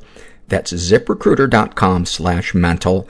And I'm going to do it a third time because I'm superstitious. ZipRecruiter.com/mental. All right, this is an awfulsome moment filled out by emotional vomit. And She writes, my first relationship was at 13. I was a freshman in high school, and the senior guy asked me out. I was so excited. 1 month in, he got me drunk and raped me. After he did that, he told me that no one else would ever love me. I believed him. He continued to emotionally and physically abuse. I was in a, quote, relationship with him on and off for 8 years. During that time, he cheated on me more times than I can count. He was also engaged to someone else while we were together and had a baby with another girl. By the way, he sounds like a terrific guy. After I graduated high school, he asked me to move in with him. The night I moved in with him, we had a huge party. I was very drunk and stumbled up to our bedroom. When I opened the door, I saw him having sex with a different girl. He asked if I wanted to join. I crawled onto the bed and vomited all over him. Then I rolled over and fell asleep. However, now I am in a relationship with a wonderful partner, whereas he has been divorced twice. I am so glad I vomited on him. Thank you for sharing that. For those of you that are new to the podcast, the word awfulsome is a word we came up with to describe something that in the past was really awful at the time, but looking back on it, there was something kind of funny in a fucked up way, or even beautiful. This is a shame and secret survey, and this was filled out by, let's see, where's the name? Please Don't Forget Me. And it's not a full survey. He only filled out about half of it. He is straight, in his 20s, raised in a slightly dysfunctional environment, never been sexually abused, never been physically abused, not sure if he's been emotionally abused. He writes, hard to say really, some possible neglect from my mom, who I've always thought gave my younger sister more attention than me at my expense, but hard to know if that's really abuse. If it is my warped perspective, if it's my warped perspective or what, still figuring that out. Any positive experiences? Yeah, despite our challenges, my mom and I, especially since I moved to another city about 1.5 years ago, are close. For better or worse, we have a lot in common and are learning how to relate to each other as adults. It's a process, of course, and one we are both trying to figure out. Darkest thoughts. Not really sure how to answer this in a way that you would find particularly interesting. I've been hurt by a lot of people, so I guess exacting revenge on them. Darkest secrets. I'm a pathological liar, and I have been since my teens, at least. Both of big and small things, particularly with those closest to me, around things like sex, and then parentheses, I am really still a virgin. Much longer story there. Body image, self-confidence, and worth issues, and more. Pretty pathetic, huh? ? But also around other life experiences. I guess it's an attempt to make my story memorable so as not to be forgotten, and a way to connect with people regardless of how fucked up that is. And the worst part is, many of the people I have told these lies to are people I have loved and truly love, and I am at a loss for what to do. Thank you for being so honest there. And, as I'm reading this, I'm thinking, being a pathological liar or lying pathologically, it just happens to be the tool that you reach for to express painful emotions that you have inside. And the painful emotions that you are feeling inside, you are not alone with those. Feeling invisible, feeling like you're not enough. That's something that so many of us struggle with. And I think if you could find people who can understand that, maybe people with a similar struggle, or just a support group for people that were raised in families that didn't learn how to express their feelings, I think you would probably find that this has just been a way for you to cope, and it's not who you are. And I could sit here and tell you, you're enough, you're lovable, but we have to be the ones to decide it. And the jury is still out whether or not I'm lovable. I keep checking the mail every day. And this is an awfulsome moment filled out by Rose-Colored Contacts. And she writes, I was raised Catholic and consequently Consequently, I struggle with a lot of issues surrounding guilt and shame. I'm actively working on these issues, and my husband is very supportive of my progress. Anyway, one day my husband and I had a minor disagreement. We agreed to give each other space as we cooled down, so he left the house to run some errands. When he came home, he had brought me my favorite food, macaroni and cheese. He brought the container to me and he said, "This proves that I'm a nice guy, even if you don't think so." I couldn't believe he would try to make me feel guilty about our earlier fight. I immediately took the container and threw it in the trash, and I told him I will not accept gifts that are meant to make me feel guilty.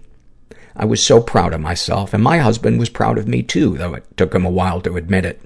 I just wish I'd come up with a way to feel empowered that didn't involve throwing away my favorite food. That is fantastic. And what's more fantastic is that you advocated for yourself and your husband came around. I mean, that to me is like just nuts and bolts working in a committed relationship. It's just made up of moments of that. I had a therapist tell me one time, it's the way that we come back together after we disagree or fight or hurt each other that matters, and that is what strengthens the relationship, and what a beautiful example of that. However, I hate both of you. This is, why do I always feel the need that I have to let people know that I'm joking? I'm so afraid of getting an email by somebody that doesn't know I'm kidding, and it's like 0.001% of the people that are listening. It's that perfectionism, I guess. And I'm an idiot. This is a happy moment filled out by Grace, and she writes, I was finishing up my master's degree and had a job waiting for me, but funding made it a less than concrete prospect.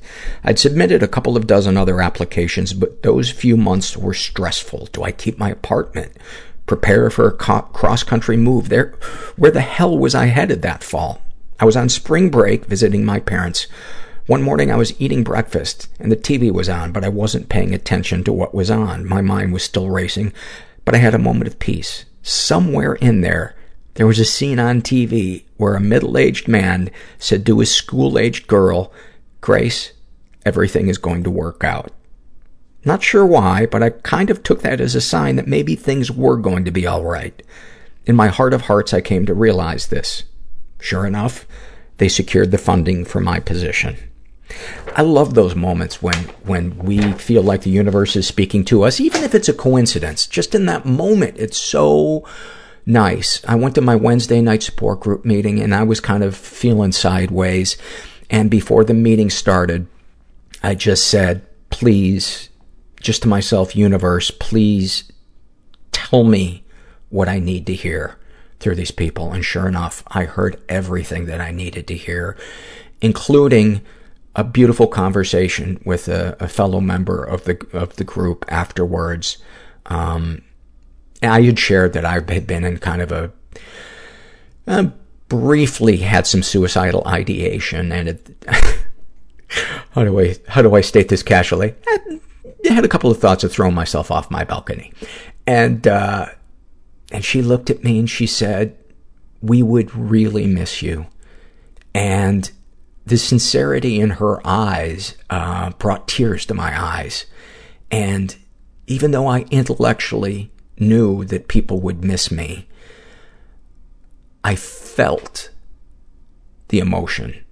I felt the love.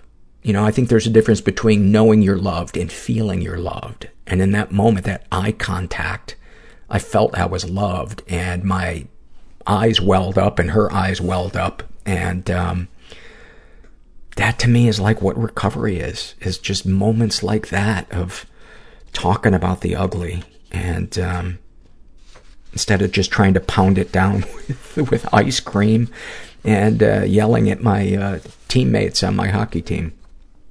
This is a shame and secret survey, and I'm feeling much better, by the way. I don't want anybody to be alarmed, and, you know, that's not why I brought that up. This is a shame and secret survey filled out by a trans female who calls herself, let's see, she called herself, fuck is her name? Oh, Blue Green Sea. She is in her 30s, raised in a totally chaotic environment. Never been sexually abused, but some other stuff happened. And she writes, I've never been touched, but had been shamed and publicly humiliated when I was going through puberty for my interest in sex. It's kind of hard to explain, but my mom and her side of the family generally hated men, and she used every chance to project her views of men onto me, including, but not limited to, being disgusting in regards to sex. The ironic thing was that I never related to men, but that also scared her, so she forced this idea onto me and then shamed me for it in front of friends and family. My uncle, her brother, sexually abused her and her sister when they were little, something I didn't learn until recently, so I'm starting to understand why she might have done that. Still, she'll never know how she's ruined sex for me. She's been emotionally abused. My mom has BPD. Everything was a bother to her when I was actually a very sweet, shy, loving little boy. I wasn't allowed to have friends over, and she would go on a tirade if I asked her to do anything for me, let alone drive me to a friend's house, so I just didn't have friends until I was in middle school, but only really at school. When I had questions about wanting to wear girls' clothes or growing my hair out, she would go on a typical ranting campaign against, quote, people like that, and how they were disgusting, which made me homophobic and self-hating. My dad was largely absent growing up, but I remember asking him if it was okay to love my friend Chris when I was in 5th grade. And as a defense mechanism against how his father used to shame him for not being manly enough, told me I could love anyone I want, it's just a little different with girls. Wow. He's a sweet man, but is definitely homophobic and doesn't have boundaries. When I came out 2 years ago, he went to great lengths to argue why I wasn't trans or into men. It was just a result of how my mom abused me. He projects his life on my sister and I as if we are all one person, all the time. He's mad at me for recently attempting suicide because he thinks I'm trying to manipulate him into accepting my being trans. He argues that he doesn't get a fair amount of input into making the decision of what to... It's not his fucking decision. Oh my God, what a narcissist. It's rather enraging. With physical abuse, my mom would attack my dad as soon as he got home from work about one of her imagined issues with me, and he would lose his temper and go too far, like being punched in the chest, knocking me to the floor, and cracking my sternum. He recently denied ever laying a hand on either my sister and I. Any positive experiences with the abusers? Since my parents' divorce, both parents have tried to make amends, mostly by blaming the other for everything. Boy, that is a shitty amends, and trying to be generous, though there are always strings attached. This has made for a few nice trips with my dad where he has tried to make up for not being around as a kid, and my mom sends me money if I'm stuck with bills, but I can't help but feel bribed. And then I need to express my deepest gratitude, which isn't how I really feel. I am thankful they try. I'm just bitter about getting this far into my life before coming out of my shell, mainly because my parents never came out of theirs. They both think I've lost my mind since coming out. It's hard to accept love from someone who refuses to see who you really are. Yeah, I'm so sorry that you are not able to be seen by both of your parents, and that so complicates it too, when there's financial support involved. And, just a thought, what if the next time they gave you money, if you said, the greatest gift I could ever get from you would be you accepting me for who I am, because that would mean more than money. But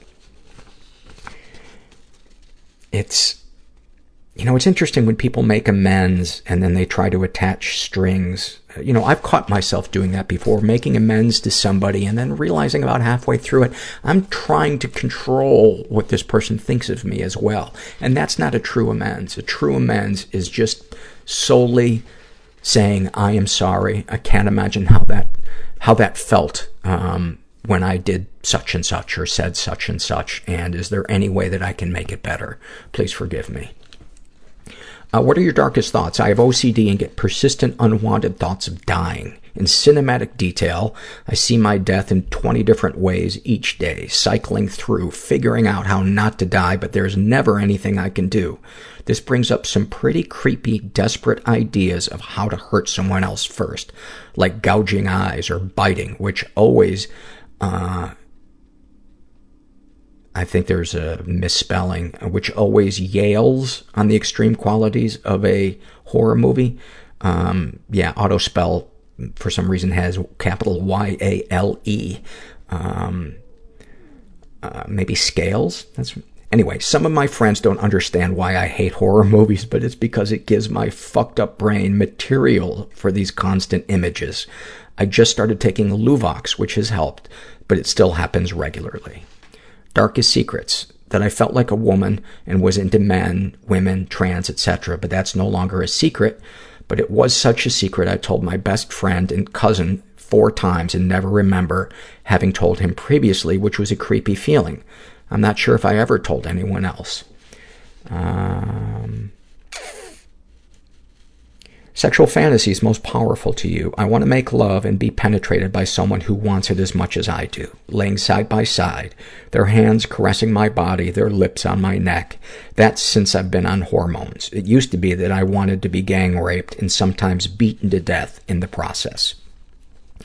What, if anything, would you like to say to someone you haven't been able to? I'd like to tell my parents how they damaged me, but it's pointless. I wouldn't be heard, and it would upset me further. What, if anything, do you wish for? I wish for a loving partner to share my life with. Have you shared these things with others? I have, but since coming out of the closet and my shell, everything I say to my friends and family is taken like I'm lost in some psychotic breakdown or like I'm a child with simplistic ideas. I hate myself for building this prison I've lived my whole life in to make other people comfortable. My therapists have always been supportive, though. I am so sorry that, and she writes that writing this down was cathartic. I feel like I could go on and on about the abuse. You sound like you are on the path to healing, though, and it just sounds like there's a big obstacle of the insanity of wishing for something from somebody that can't give it to you, that is incapable. I mean, who knows? Maybe your parents will come around someday, but it sounds like you're beginning to accept yourself more, and that's awesome. And thank you for a really, though painful, a beautiful, beautiful survey. You sound like a really nice person. This is an awfulsome moment filled out by Healthy in Debt. And she writes, I was supposed to attend an out-of-state college friend's wedding over the weekend. I flew there, helped with last-minute arrangements, and planned a last-minute bachelorette party that happened 2 days before the wedding. The bride-to-be got blackout drunk and started raging on myself and the rest of the bridal party in a busy club when we unsuccessfully tried to stop her from cheating on her soon-to-be husband. I convinced a police officer to not arrest her, coaxed her into getting in an Uber, and we waited at one of the bridesmaids' houses for the bride's brother to pick us up. Meanwhile, the bride throws up in the Uber, runs away when we get to the bridesmaid's house, and breaks an extremely sentimental bracelet of mine, all while verbally and physically assaulting us. The next day, she laughed off the incident by saying, "It's not a bachelorette party without a fight," and refused to apologize to me. I maxed out my credit card to buy the last seat on a plane leaving that day. She was baffled that I decided to leave. While waiting the 7 hours until boarding, I contemplated her reaction. In college, there were dozens of times we both got angry and drunk. Every time we forgave each other unconditionally because we were both stuck in the same cycle of refusing to cope well with the stresses of college, as well as with being sexually assaulted. What changed in the years since graduation is that I got a therapist, medication, and stopped drinking, while she's developed an even worse drinking problem in lieu of seeking help. It's going to take me months to pay this trip off, but I'm glad I was able to see how much I've grown. That is like Hall of Fame, fucking high five. That is the shit that is hard to do and is the most rewarding. I mean, that's some ninja fucking level self-care. And, that just, I love reading stuff like that. Not about your friend struggling, but about you. Yeah, about your friend struggling. About you taking care of yourself. This is an awfulsome moment filled out by Sleazebags Beware. And, she writes, at 15, I was seduced and subsequently raped by a guy who followed the dating philosophy of negging, using put-downs and half-truths to make a weaker woman submissive to these sick, twisted men. Years later, at age 19, I was figure skating with a friend when a stranger approached us and began trying similar tactics. Knowing what he was trying to do, I turned the tables on him and grilled him on why he couldn't find someone to love him. He immediately got upset, but knew that he had lost. He turned away and skating into the opposite direction, but not before running into a massive hockey player and spinning out of control and smashing into a wall. I had a panic attack in the car on the way home, but at least I put a piece of scum back in his place. This is... And thank you for sharing that, by the way. This is a happy moment filled out by Suddenly Only Submits Happy Moments, ? I'm currently in a parking garage in downtown playing hooky from work because I am so happy because I got into grad school. It's been 3 years of prerequisites and interviews and asking for recommendations, but I'm in. It's surreal, but it feels like the culmination of a long, hard path. This is also the second happy moment I've submitted recently, and now I know my meds are on point. I am ready to go. That's so great. You know, one of the aha moments when meds finally work is that you didn't realize how shitty you were feeling until you feel better. It's almost like if you had... From the moment you were born, you had a migraine headache, and then at age 22, the migraine headache went away. I didn't know how anxious I was until I got on meds and my anxiety eased. I always thought I was so laid back. This is a happy moment filled out by Alexis, and I'm fine today. And she writes, after a couple of months of therapy, I think I'm finally starting to feel like myself again. Since late high school, I felt like I've been losing myself to depression, and for the better part of a year, I believed it had swallowed me whole. My depression had become a house without windows or doors, and I was stuck there, forced to experience my life, muffled and distorted through the brick walls, trapping me inside my own head with that mean voice. But with the help of therapy and good friends, I can feel it falling away. Day by day, brick by brick, I'm beginning to see the sun again. I'm smiling more. I'm singing again. I find myself laughing more frequently and more genuinely than I have in months. I feel so light. Yesterday was a not-so-great day, and I felt determined to not let it completely suck. I chose to force myself to do something fun and try to be happy, if only for a moment. So I made a picnic for myself, grabbed a blanket and my bike, and headed for the park. As I was riding through the trails, I came across an adorable little girl screaming with laughter as she was running and jumping on the pavement. Each time her little feet hit the ground, there was a loud squeak, exactly like you'd hear from a dog's chew toy. I heard the mother explaining to another woman that she bought these toddler shoes that have little squeaking devices in them, so she always knows where her daughter is. While she was explaining this, her daughter was stomping in circles around them, giggling in delight at each squeaky step. That little girl's total joy in her silly, squeaky shoes brought a smile to my face, and I was amazed at how simple and pure a child's happiness can be. That's so beautiful. She writes, oh yeah, by the way, another happy moment happened a while back. I was going through my usual morning routine while listening to your show, and just as I was settling into my post-coffee shit, I heard you start to read one of my surveys. I've been a little stopped up for a couple of days from some medicine. I was taking, from some medicine I was taking, but that coffee was really about to get things moving. And I swear to God, Paul, the euphoria I experienced with the combined joy of having my survey read and the relief of my digestive tract finally giving me a break was unreal. That poop and this podcast will be with me forever. Thanks, dude. That's awesome. Thank you. And then any comments to make the podcast better? I don't think you're hard enough on yourself, Paul. Seriously. Maybe you should try to have some humility. Thank you for that.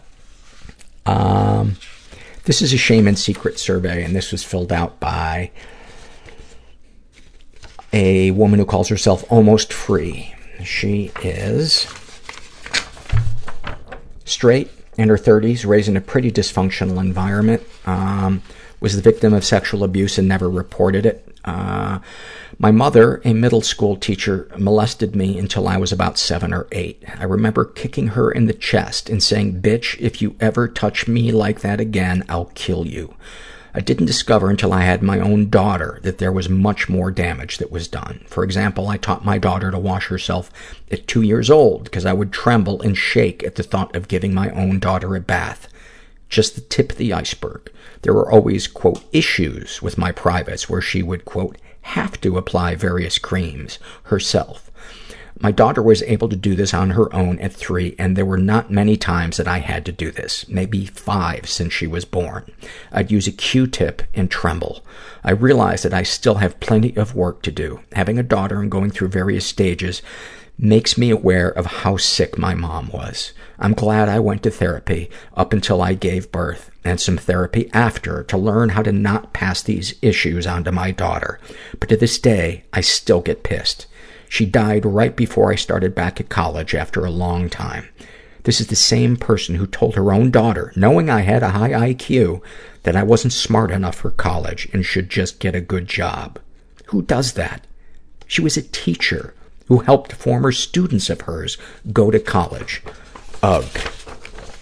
By the way, what you just described is such a common way that predatory mothers abuse their daughters. I know,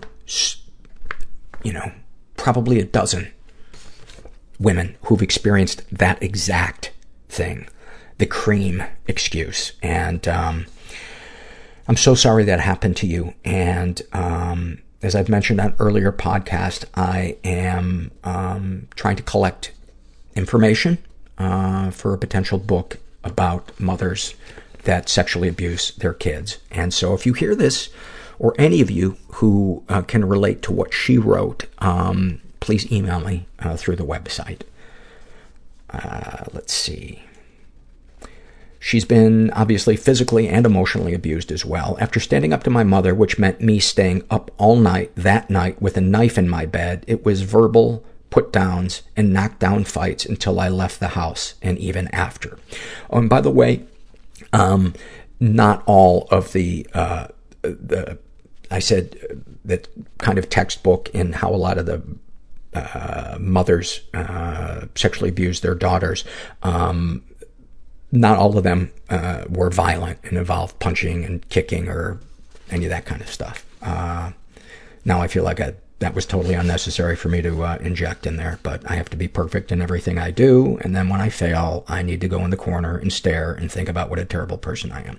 When I was younger, I did in fact fight back, but after a few years, I said, what do I have to lose, and would fight her back as hard as I could. I literally worked out and weight trained so I could kick her ass. She punched me in my face for putting too much soap in the sink to wash dishes. She'd pull my hair so hard in front of my friends that I couldn't even brush it. Why? Who knows? To this day, my temper is unmanaged. I've learned to let a lot of things go and process them, but I cannot deal with anyone that's manipulative or negative. I immediately go into survival mode, and I can very nicely cut them deeply with my words. Now I try to leave the situation if I feel myself getting that way. I left my last job because my boss reminded me so much of my mother that I couldn't deal with it. I went to the ER with chest pains while working for that lady. My first experience of a full-blown anxiety attack. I wonder if EMDR would help, because my God, how would nobody's brain would,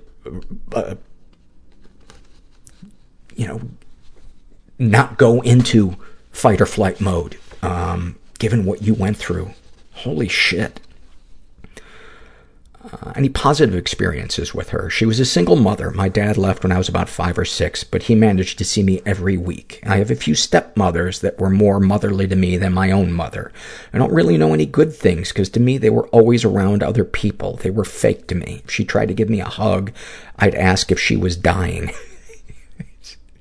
When she did die, she laid on my shoulder. The most creepiest moment in my life. I wanted to shrug her off. I'm glad she's dead. And thank you for not apologizing for your feelings. I see so many people that berate themselves for how they feel about somebody, and we have no control over what thoughts pop into our head and what feelings come from inside us, but we have control, hopefully, over how we express them. And anyway, darkest thoughts. I wish my mother died earlier. I wish she died when I was under 18, so I might have had a shot at a normal life. Maybe stay with my dad and my stepmom at the time. Wouldn't have mattered where I stayed, just not with her. I did as much as I could around other families that my mom left me with so they could like me, hoping someone would take me. But she literally had everyone fooled. Some of her students' parents would let their daughters stay over for the weekend. Bad idea. I always slept on the couch when they were over, but I had my own room with bunk beds. I can't bring myself to really go there yet, but it's sick and creepy. Did I mention I was happy she's gone? It's only been 3 years since she died, but I must say these are the best years of my life. Yeah, it sounds like your mother was really, really predatory. I don't know how in this day and age when an adult invites children over to their house, it doesn't raise red flags. And I don't mean, saying, hey, come over and spend time with my child who's your age. But I was watching something on TV the other day, and somebody, it was a scoutmaster or something, and he would have groups of these, he was an agent. He was a Hollywood agent, and he would have these kids that he managed come spend the weekend at his place. It's like, my God, that's such a red flag. Anyway, darkest thoughts. We did that. Darkest secrets. I would put soap in her food. I'd just watch her get sick. Then when she needed help, I'd act like she didn't exist. A little payback for her waking me up in the middle of the night when she got home about 1 a.m. on a school night. Ooh, that's creepy too. With punches in my chest, to go wash a bowl and spoon out of the sink, then punching me because I used too much soap. Wow. What a sick, sick woman. Sexual fantasies most powerful to you. I don't have any big fantasies. It's kind of sad, but my fantasy is a loving man that's kind to me and my daughter. That's literally it. That's not sad. That's beautiful. What, if anything, would you like to say to someone you haven't been able to? I would love to have asked my dad if he wanted me to stay over at his house the night that he died. I would have been there to call 911 earlier. He died of a heart attack. Maybe it could have been prevented. I spent the evening with him and left early to go home. What, if anything, do you wish for? I wish for me to be sober and mentally healthy. I have not had much experience with these things in my life. I want to be the best mom I can be and to finally attract a healthy relationship. I strongly, strongly, strongly urge you to deal with getting sober first, because anything else until that is in place is essentially impossible.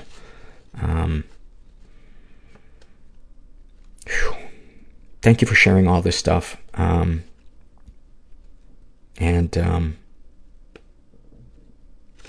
you're not alone in those things that you experienced.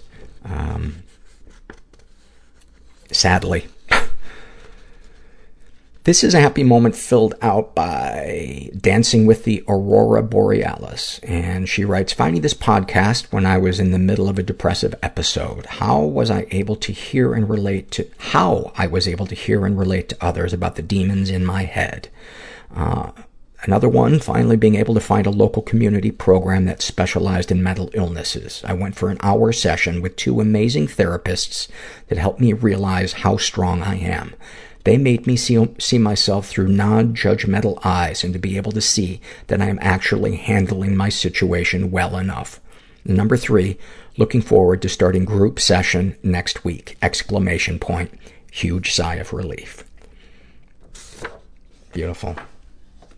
I so love when you guys share that you have overcome the fear or the cynicism about getting help and you're beginning to feel better, or at the very least feel, are able to see a pin light of hope. This one is filled out by a woman who calls herself Sorry About It, Paul. And she writes, I got hooked on this podcast hoping it'd help me cope with many of my behaviors, one of the worst ones being that I gain misdirected romantic/sexual feelings towards almost anyone who makes me feel comforted, important, or heard in any way. And now I have a huge crush on Paul Gilmartin because of the way he speaks about mental illness and the ways I can relate. And I low-key want to bang him. Sorry, Paul. Hope you feel flattered. I am very flattered, but I'm currently actually on a low-key dating app. It'd be funny if they had a low-key Tinder. No, I'm very flattered, and I very much relate to that feeling. When I first got into recovery, any woman who would show me, who I would feel non-judgment, acceptance, warmth from, I like a million different euphoric feelings would come out, and it was just a mixed bowl of romantic, sexual, maternal, and it was so ungraceful. And a lot of times I cringe at how I handled it, but it's my story. It's how I handled it. So don't beat yourself up for that. I think it's pretty normal. And then finally, this is a happy moment from Rachel, and she writes, today my husband joined me for a meeting with one of my therapists at my outpatient day program for postpartum mood disorders. We discussed how he can help me with the intrusive suicidal thoughts that have been plaguing me since our daughter was born 1.5 years ago. He really opened up in the meeting and was so accepting of the conversation around my depression and the disruptive thoughts that get in the way of parenting and life in general.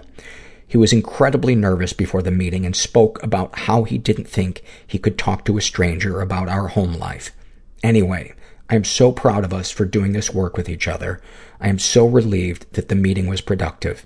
I feel grateful for the love and support of my dear husband who has watched me suffer for so long. I feel his love, and for the first time in the last few years, I am glad I am alive.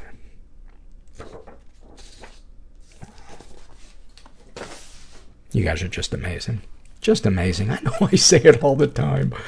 But you are. Your